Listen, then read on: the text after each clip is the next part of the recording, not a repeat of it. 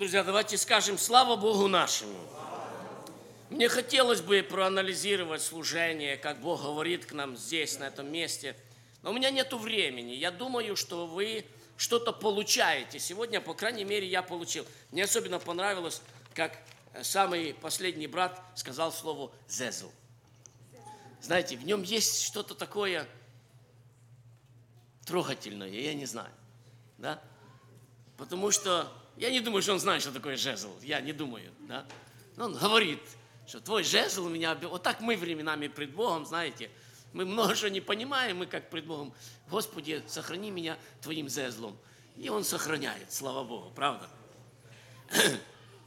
И Ваня тут тоже, когда он проповедовал, мне очень его проповедь, знаете, я так подумал, думаю, у меня новая машина, но она рабочая, она внутри такая вся, знаете, не сильно чистая, поцарапанная. Но когда кто-то снаружи мою машину ударит, ну вот я ничего не скажу, но что-то там все-таки новое, хоть снаружи красивое. Знаете, и вот находишь себя в таких служениях, если Дух Божий действует. Внимательно, друзья. Тема моей проповеди «Шма Израиль» или «Слушай, Израиль», друзья. Или подтопик к этой теме я взял такой: «Учимся любить Бога». Друзья, скажите, вы любите Бога или нет? Давайте проверим. Давайте проверим. В Писании есть много заповедей. Вы помните, какая заповедь первая? Слушай, Израиль. И дальше дается первая заповедь. Ее повторил в Евангелии наш Господь Иисус Христос. Поэтому, хотя я буду читать сегодня из Ветхого Завета, я вам прочитаю эту заповедь еще раз. И мы постараемся с вами понять некоторые вещи в этой заповеди, которые, на мой взгляд, знаете, мне самое больше нравится то, что временами Дух Божий начинает ко мне говорить и начинает мне объяснять места Писания, которые я знаю наизусть, и вы знаете, правда? Вы все сейчас цитировали эту заповедь, правда? Давайте разберемся, друзья, потому что она не такая простая, как вам кажется на первый взгляд. Итак, Второзаконие 6:5. Люби, там написано, слушай, Израиль, Господь Бог твой, Бог един. И дальше дается нам первая заповедь, и она звучит так: люби Господа твоего всем сердцем твоим, всею душою твоею и всеми силами твоими. Евангельский текст немножко другой, но я хочу сегодня сосредоточиться именно на том, как она звучит первый раз, как она была дана Израилю, потому что я верю, что Христос цитировал именно это место из Торы или из закона Божия, именно это место.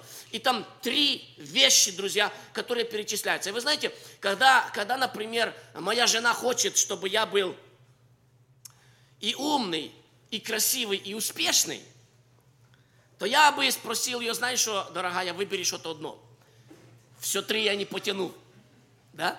Ну, бывает так у нас. Я могу быть или успешным, или красивым, или умным. Выбери что-то одно. И я когда читал эту заповедь, я подумал, друзья, можно ли выбрать что-то одно? Можно ли любить Бога, скажем, всем сердцем? И все, that's it, хватит, точка. Можно или нет? Можно ли выбрать что-то одно и сказать, ну вот я буду любить тебя, но только все 3 я не потяну, а хочу потянуть что-то одно. Друзья, ирония этой заповеди в том, если вы обратите внимание и углубитесь в исследование, то, как она написана в оригинальном тексте, на мой взгляд, это мое мнение, но меня сложилось очень твердое убеждение в том, что эта заповедь ступенчатая. Понимаете, о чем я говорю? То есть мы приступаем к Богу, и Писание так говорит, Библия говорит, достигайте любви, как бы говоря нам, что любовь – это нечто, к чему надо нам взойти. Нам надо подняться к этому, нам надо понять, друзья, потому что, знаете, когда я говорю «любите своих жен», то я подразумеваю несколько вещей, и есть многие братья объясняют, как надо любить жен, правда? И говорят, что ты дари им там цветы, я не знаю, там, говори им приятные какие-то вещи и так дальше. И в то же самое время подразумевается, друзья, стоит ли за этим чувство или нет. Смотрите, когда я дарю жене цветы, обязательно ли я делаю это от моего чувства? Или я могу делать это от разума? я не хочу ей дарить цветы. Я вам честно признал, я перед своей женой каялся на свадьбе. Я послушал, когда Юра венчал, и пришел, решил исповедаться перед женой. Я говорю, ты знаешь, дорогая, заехал в магазин, увидел цветы, и пришла мысль купить. Потом пожалел денег. Думаю, да ладно, эти цветы завянут, а денег жалко. Лучше отложу. Пришел, покаялся, друзья. Понимаете, я понимаю, друзья, что мне надо ей купить цветы, но чувства внутри у меня не было. Потому что если бы было чувство, я бы денег не пожалел. Друзья, я привожу эти примеры, извините, конечно, я вам немножко рассказываю семейные тайны, да. Но я думаю, что многие из вас похожи на меня. Когда мы, друзья, идем за Богом, у нас приблизительно получается абсолютно то же самое. Абсолютно то же самое. Знаете, когда мы говорим «любите Бога», мы хотим, чтобы у всех вас было внутри что? Чувство. Понимаете? Мы когда смотрим на молодежь и говорим им, я смотрю на своего меньшего сына и говорю им, делай то и то. Я понимаю, что он не хочет этого делать. Не хочет. И ему надо начать это делать не на основании своих что? Чувств, а на основании чего? Своего разума. Смотрите, поэтому я начинаю свою проповедь не сверху, я начинаю свою проповедь снизу. И, на мой взгляд, первое, чем мы должны Бога возлюбить, друзья, это мы должны возлюбить Его всеми своими силами, друзья. С чего начинается любовь к Богу, друзья? Слово «миот» – это очень интересное слово, но на самом деле я лично просмотрел тексты, где оно используется, и я вам скажу, что практически я, по крайней мере, не нашел, потому что я в лексиконах видел, что лексиконы пишут, что оно используется как сила, и я верю, что да, может быть, где-то я какой-то текст упустил, но оно в основном не используется как силу, оно используется как наречие. Знаете, что такое наречие? Как же по-английски? Adverb, наверное, по-английски. Это штука, которая стоит перед словом, которое объясняет действие. Если я хочу сказать, например, я люблю тебя, я могу добавить наречие, я тебя люблю как? Сильно, да? Сильно, вот это миот, вот это именно это наречие. Поэтому, друзья, давайте начнем с простого понимания. Если вы хотите любить Бога, во-первых, вам надо понять одну истину. Вам нужно к этому приложить что? Усилие. Поймите, без усилия ничего не получится. Автоматом, самотеком любовь к Богу не появится. Автоматом и самотеком на нашем поле могут вырасти только тернии. Для того, чтобы наше поле было возделано и принесло плоды для Бога, туда надо положить какую-то работу. Многие христиане это не понимают. Они приходят к Богу и думают, что все на них свалится. Что Божье благоволение просто свалится на тебя, потому что ты хороший, такой Саша Пышный, и все. И на меня должно все свалиться. И Божье благословение, и все. Только потому, что я пришел и покаялся. Неправильно, братья, сестры. Правильно это применять к тому, чтобы любить Бога, некоторые усилия. Я не знаю, ли я успею. Вы видите, у нас в доме горшечника наши служения начали тяготеть ближе к 3 часам. Да? Я не знаю, если это вас возмущает, простите нас, но мы ничего с этим поделать не можем. Мы не можем ничего поделать. Так складывается время, понимаете. Мы избрали формат служения. Поверьте мне, мы не даем больше, чем 5 номеров. У нас уже очередь, waiting list появляется. Что мне нравится, друзья, потому что служение Богу должно быть чем-то, что имеет цену. Аминь. Поэтому не переживайте, waiting list, все поучаствуйте, все будете. Но все равно служения растягиваются, и мы их не растягиваем. Их растягивает как-то Господь, обстоятельства. Поэтому будьте терпеливы и посвятите для Господа время. Потому что я буду учить важным вещам вас сегодня. Меня Бог кое-чему научил. Я постараюсь быть очень быстрым, не буду растягивать, но некоторые вещи я должен изложить. Друзья, итак, усилие – это то, что лежит на поверхности. Вы должны применять усилия. Но здесь есть очень интересный смысл, который я немножко накопал, друзья. Грамматически это предложение грамматически неправильное в оригинале. Оно, если его перевести, друзья, дословно, у нас оно переведено как «возлюби его всеми силами твоими». То если его перевести так, как там написано, то там лучше его перевести так «возлюби чрезвычайно». Да? Ну не возлюби, а правильнее, сейчас я выписал себе, извините. Возлюби Господа всем чрезвычайно. Вот так. Это дословный перевод, который я сделал. Возлюби Господа всем чрезвычайно. Это правильное выражение? Это неправильное. В этом выражении отсутствует как бы объект. Понимаете? В этом выражении отсутствует то, на что должно было бы сделать ударение. Возлюбив, как бы чрезвычайно нету объекта. Если в следующих заповедях там есть душа, в следующей заповеди там есть сердце, возлюбить душой, возлюбить сердцем, то в самом начале, там, или это, конечно, конец заповеди, но я его ставлю на начало, там, получается, нету объекта. И я задался целью, какой там должен стоять объект. Какой должен стоять объект? Потому что люби меня сильно. Представьте, жена приходит и говорит, люби меня сильно. Ну, окей, хорошо. Я постараюсь, но ты не можешь, дорогая, объяснить, что ты под этим подразумеваешь. Я хотел бы более четко понимать, что ты подразумеваешь, когда ты говоришь не люби меня сильно. Может, тебя просто сильно-сильно обнять, окей, я это сделаю. Может, тебе купить сильно-сильно большой букет цветов, окей, я это сделаю. Понимаете, о чем я говорю? Как бы нету сабжекта этого всего. И я немножко копнул, друзья, в глубину и посмотрел, от какого слова происходит вот это слово «миот». И subject, там есть subject и есть действие, потому что вот это слово можно сделать и имя существительное, извините, что мы сегодня русским языком занимаемся немножко, то есть subject, и можно из этого сделать и действие. Два слова происходят из этого. И когда я начал читать в оригинале, что обозначает или какой subject туда бы поставил, я, честно говоря, был растерян. Знаете, какой subject там бы был, подходил вместо этого миот?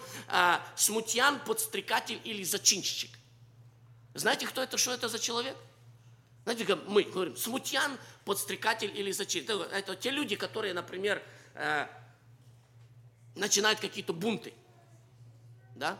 И я думаю, Господи, ну как проповедовать, как учить об этом народ? Мы же не можем учить, что будьте подстрекателями, любите Бога, будьте подстрекателями. Как это понимать?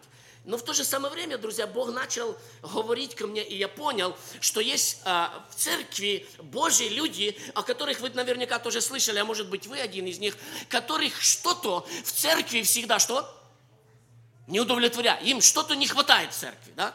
Вот они находятся в церкви, и этот смутьян, этот подстрекатель, он всегда есть знаком плюс и всегда есть знаком минус. Я не говорю, что вы должны быть смутьянами и подстрекателями знаком минус, потому что смутьян и подстрекатель знаком минус, он несет для церкви только что? Разрушение. Но есть, друзья, мы называем среди братьев, мы называем таких людей двигатели, движки, знаете. Знаете, есть машина, в машине все на своем месте. И вот представьте себе машину, это церковь Господня, в которой нету двигателя. Тормоза работают, руль работает, но двигателя нету. Будет такая машина двигаться? Нет, она будет стоять на месте. Вы знаете, что есть такие церкви? У них все работает, кроме движка, там двигателя нету. И поэтому такие церкви в основном, они стоят на месте. В лучшем случае кое-кто эти церкви просто, знаете, как машина, как Украина, кто с Украины, тот знает. Когда машина перестала ехать, надо вылазить и ее толкать. Да? То такие толкачи тоже есть, но если там нету двигателя от Бога в этой церкви, то такие толкачи долго эту церковь не дотолкают, они изнемогут. Друзья, вот о чем Бог говорит, что Он среди народа Божьего начинает касаться сердец, друзья. И вы должны понимать, о чем я говорю. И вот ты сидишь на собрании, и тебе на собрании начинает чего-то, что не хватает. И так как мне чего-то не хватает, мы промолились всю пятницу. К нам подходят братья и говорят, знаете, братья, пятница это хорошо, давайте мы еще после пятницы останемся. Нормально или нет? Нормально. Это нормальный подстрекатель, извините, что я так называю, да? Давайте я назову его правильным словом зачинатель. Зачинатель. Человек, которому что-то не хватает. И когда ему что-то не хватает, он начинает двигаться. И он, друзья, поймите меня правильно, и он начинает двигаться. Его двигает не его желание возвыситься, не его желание стать служителем, а его желание к Богу. Он чувствует внутри своего сердца что-то такое, что начинает его куда-то сдвигать в сторону. Мне надоели эти собрания. Каждый день одно то самое. Пришли, вышли, знаете, как евреи ходили по пустыне. Они сегодня проснулся еврей Иван с утра, опять та самая пальма, да? Опять тот самый бархан, 40 лет, на одном месте, друзья. И я уверен, что там должны были люди, которые говорили: братья, надо что-то менять. Мы не можем просто прийти, посидеть, вот, пришли, посидели, отсидели, ушли. Не должно быть такого. Я хочу, друзья, чтобы среди вас были двигатели, чтобы среди вас были зачинатели, в правильном смысле этого слова, чтобы вы приходили и говорили: Саша, внутри меня что-то беспокоит, я хотел бы заняться воскресной школой. Аминь. Внутри меня что-то меня двигает, я хотел бы начать молитву. Аминь. И мы, друзья, поощряем эти вещи, потому что это любовь к Богу. И теперь послушайте меня внимательно, потому что я возвращаюсь назад к первоначальному смыслу. А первоначальный смысл такой: ты ничего не сделаешь без усилия, которое ты должен положить для Господа. Это усилие, которое рождается у тебя на уровне понимания. Ты видишь что-то неправильно, и ты начинаешь говорить: Господи, помоги мне, дай мне силы, я хочу сдвинуть. В церкви нету дарований. Ну окей, давайте будем приходить каждый раз на собрание и жаловаться друг другу, что в церкви нет дарований. Да? Давайте, я не знаю, напишем жалобную книгу, составим и еще что-то. Да? Ну, можно делать, что хочешь. Но есть, друзья, другой момент. Есть такой момент, когда ты эту жалобу приносишь не нам, братьям, а кому? Ты ее приносишь Богу. Ты говоришь: Господи, я прихожу в собрание, но в нашем собрании нету реально действующего дара такого и такого, такого. Я читаю в Твоей Евангелии, что оно есть, и оно должно быть. И я не остановлюсь, потому что я понимаю, что мною двигает любовь к Тебе. Аминь. Мною двигает не мое понятие, мною двигает не мое тщеславие или гордость, но мною двигает мое понятие: Твоя церковь должна соответствовать евангельскому образцу. А если она не соответствует, Господи, я не успокоюсь, потому что какой-то движок внутри моего сердца, друзья. Я не буду глубоко копать. Я думаю, вы уловили общий смысл, друзья. Знаете, какой еще есть смысл в этом слове, в этом миот, в этом слове? Там есть очень интересный смысл. Там есть такой смысл: собирать что-то, особенно, когда это в малом количестве. Понимаете? Собирать. Смотрите. Я смотрю на церковь, на нашу, и вижу, что в церкви, например, не хватает молитвы. Не хватает, недостаточно молитвы. И я начинаю применять усилия и собирать что-то в малом количестве. Я вам гарантирую, друзья, мы вот сидели с братьями, мы рассуждали, и некоторые нам предложили такое предложение, это с другой церкви люди. И они говорят: нам нравится церковь, но вот посмотрите, как делал Эрл Штейн. Он говорит: вы знаете, о чем я говорю, да? Это книга «Пробуждение начинается с меня». Я ее несколько раз перечитал, мне нравится то, что там написано. Я верю в это пробуждение. Она говорит: вот он сделал буквально так.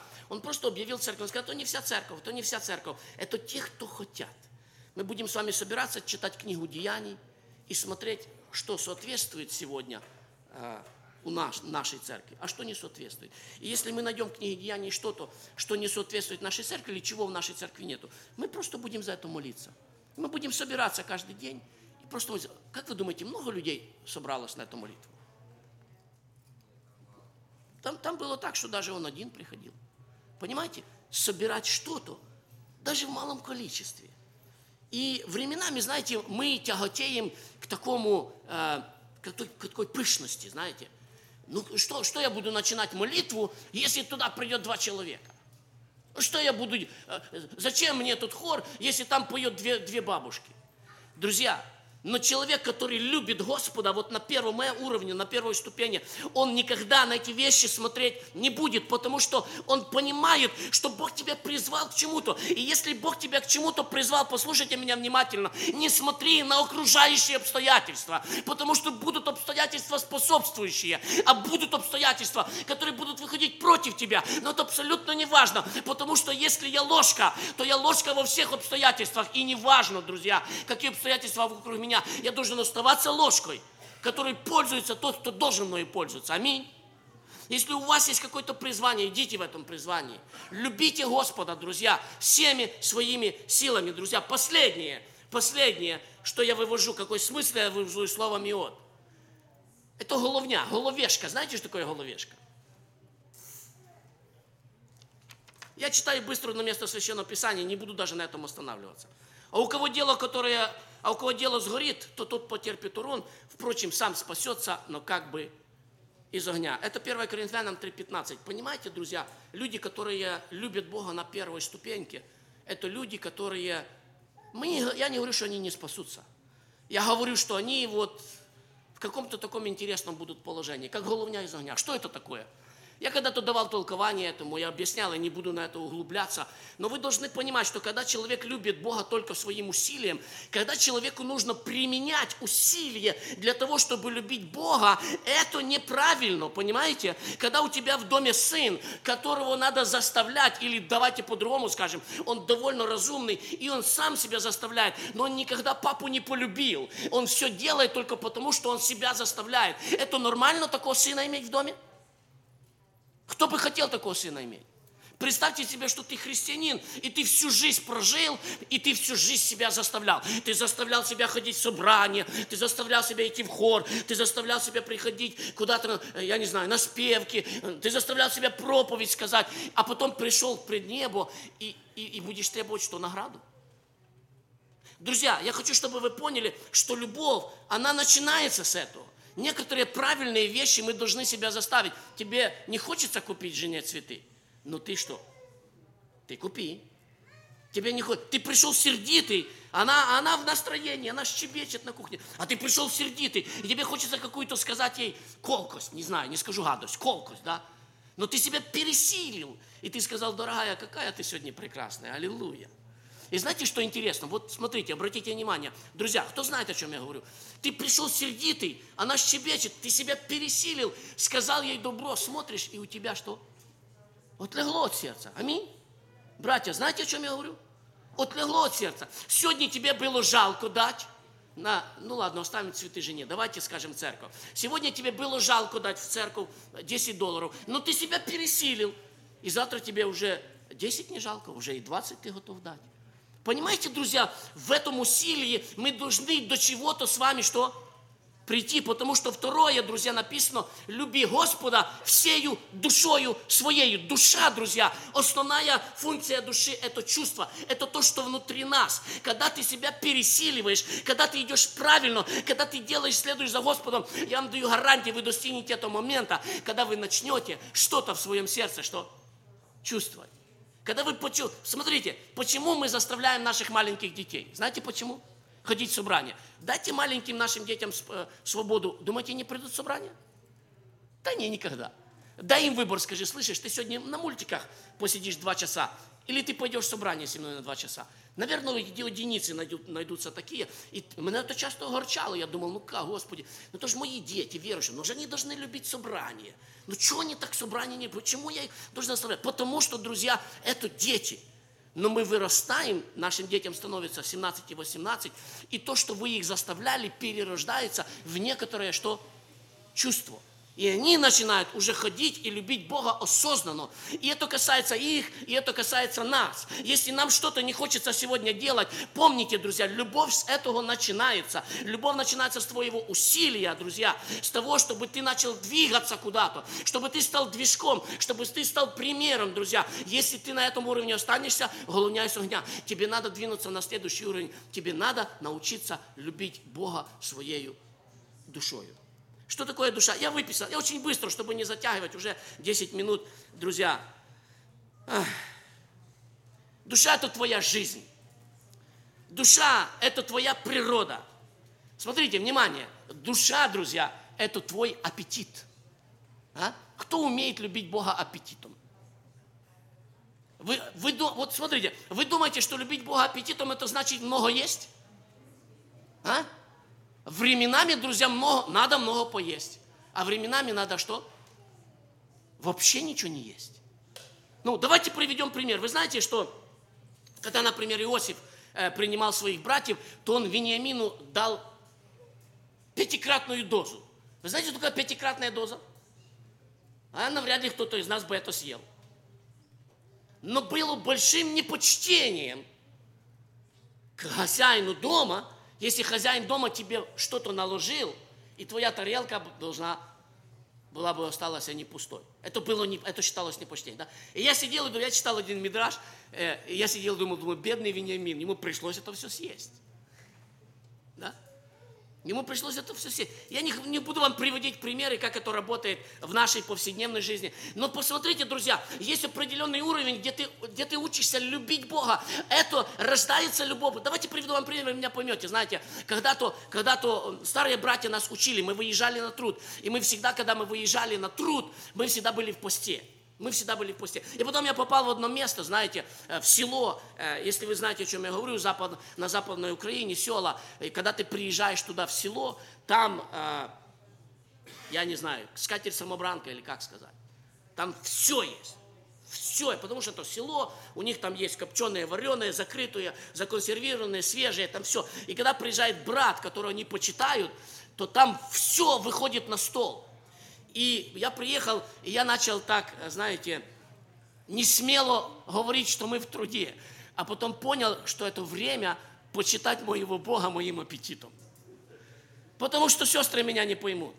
И потому что я приехал сюда, и я сказал: Господи, Ты знаешь, что я пребываю в посте ради того, чтобы Ты действовал. Но почему-то у меня такое чувство, что если я сейчас настою, я огорчу этих людей, я не принесу сюда свет, я принесу то, что они не хотели бы пережить. Поэтому я буду почитать сегодня Тебя не моим постом, но моим аппетитом. И угадайте что? И Бог благословил меня в этом выезде. Это было большое. Бог покрестил людей Духом Святым, там было действие. И я понял, друзья, что можно Бога почитать своим постом, а можно Бога почитать своим аппетитом. Я привожу вам один из примеров, понимаете? Мы учимся почитать Бога на любом уровне. Друзья, сестры, смотрите, я вам дам один пример, знаете, вот я учусь этому сейчас, я прохожу эти вещи сейчас, знаете. Вот когда вы моете посуду, особенно для молодого поколения, самое плохое время мыть посуду, да?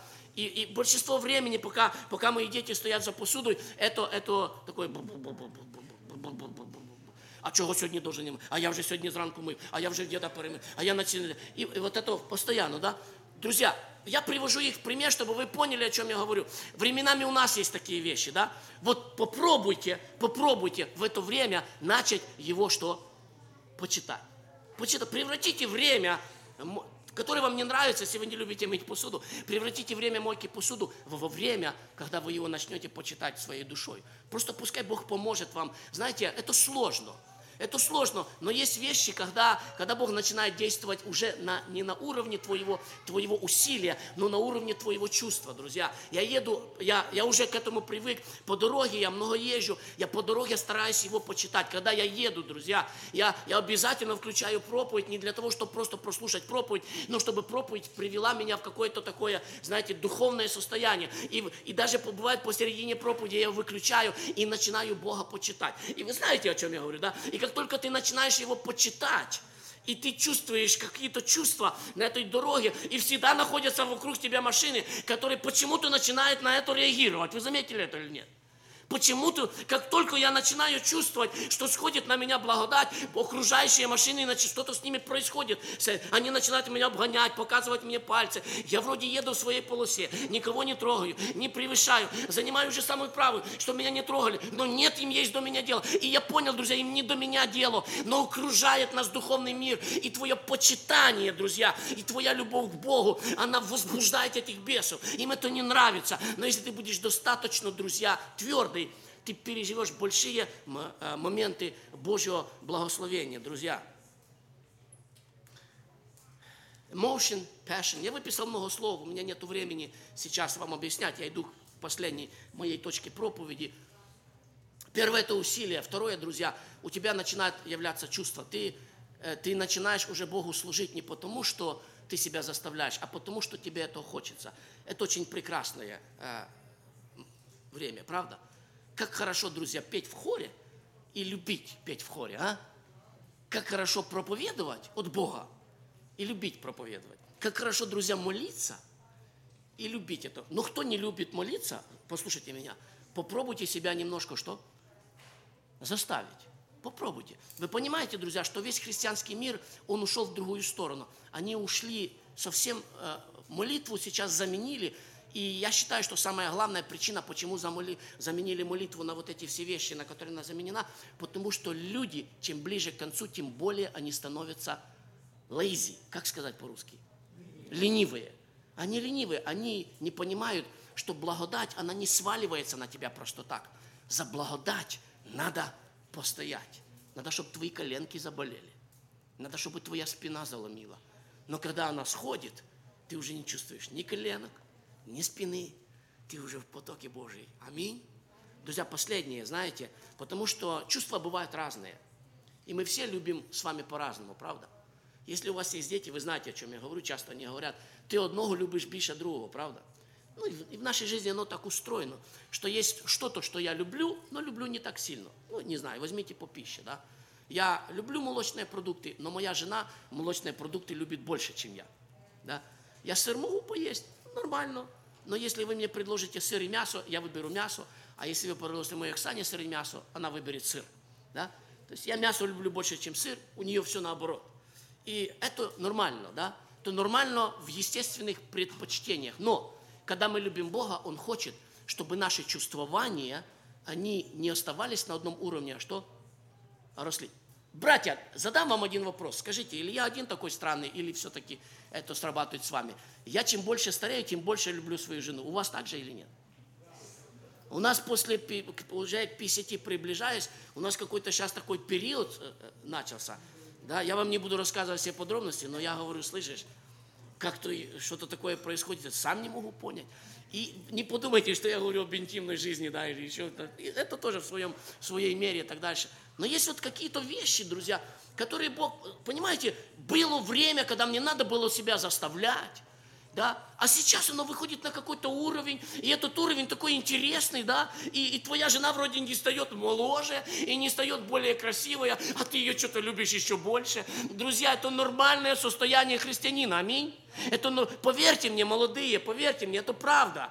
Чем ближе как бы к старости, что-то Бог такое интересное делает, только будьте с Богом, потому что у неверующих все наоборот, друзья, а у верующих это правильное состояние. Чем больше ты живешь с этим человеком, тем больше ты его начинаешь любить. Знаете почему? Потому что когда мы сошлись, мы были все такие угловатые, такие, знаете, острые, там зацепил. А вот мы 20 лет пожили, наши уголки стерлись, друзья, и уже нету ничего дороже, чем вот эта женщина, которая с тобой прожила 20 лет. Аминь.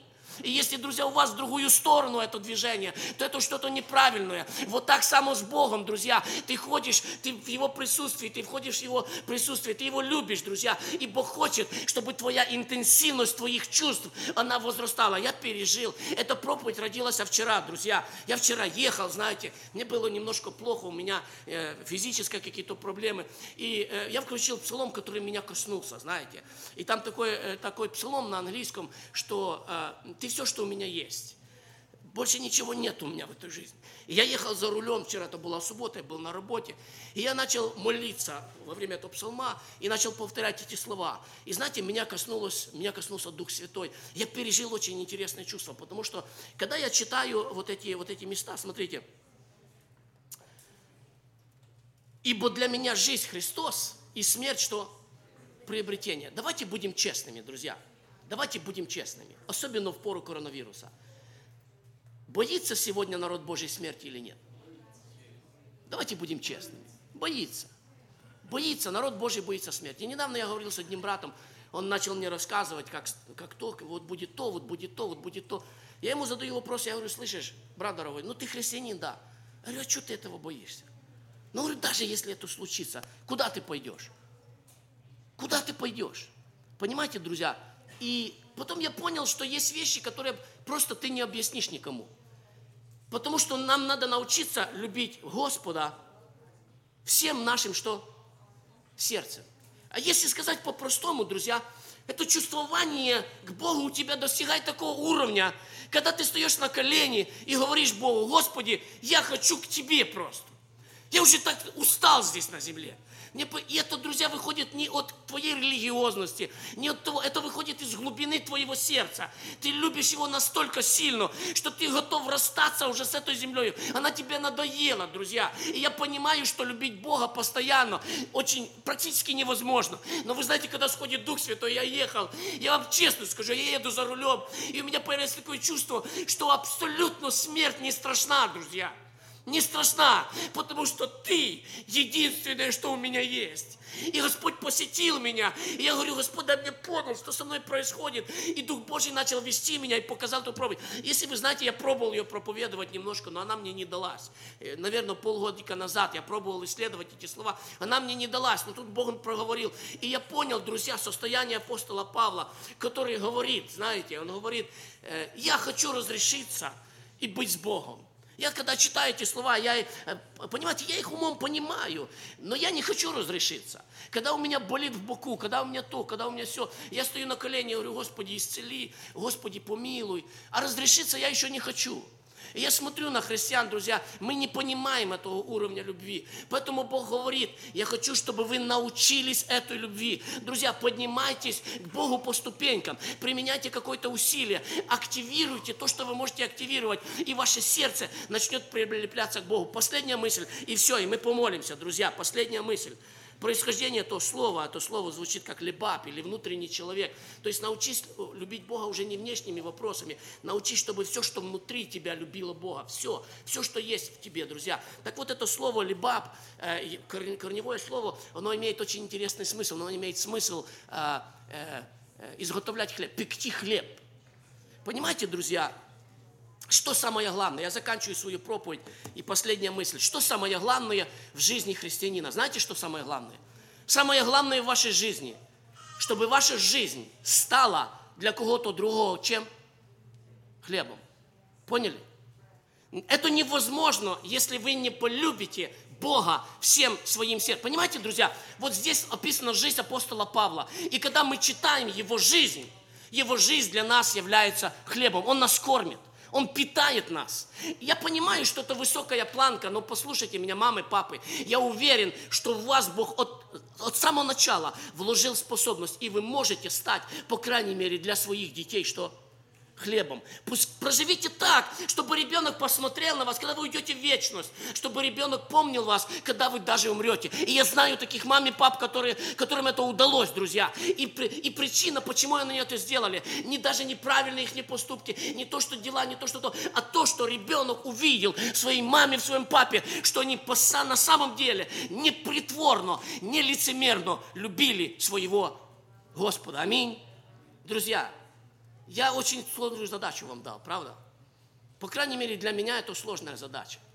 Я вам честно признаюсь, я еще не на этом уровне. Я еще не могу сегодня сказать. Понимаете, когда вы читаете вот эти рассказы о первых христиан, когда они с псалмами шли на смерть, может быть, для вас это красивая литературная сказка.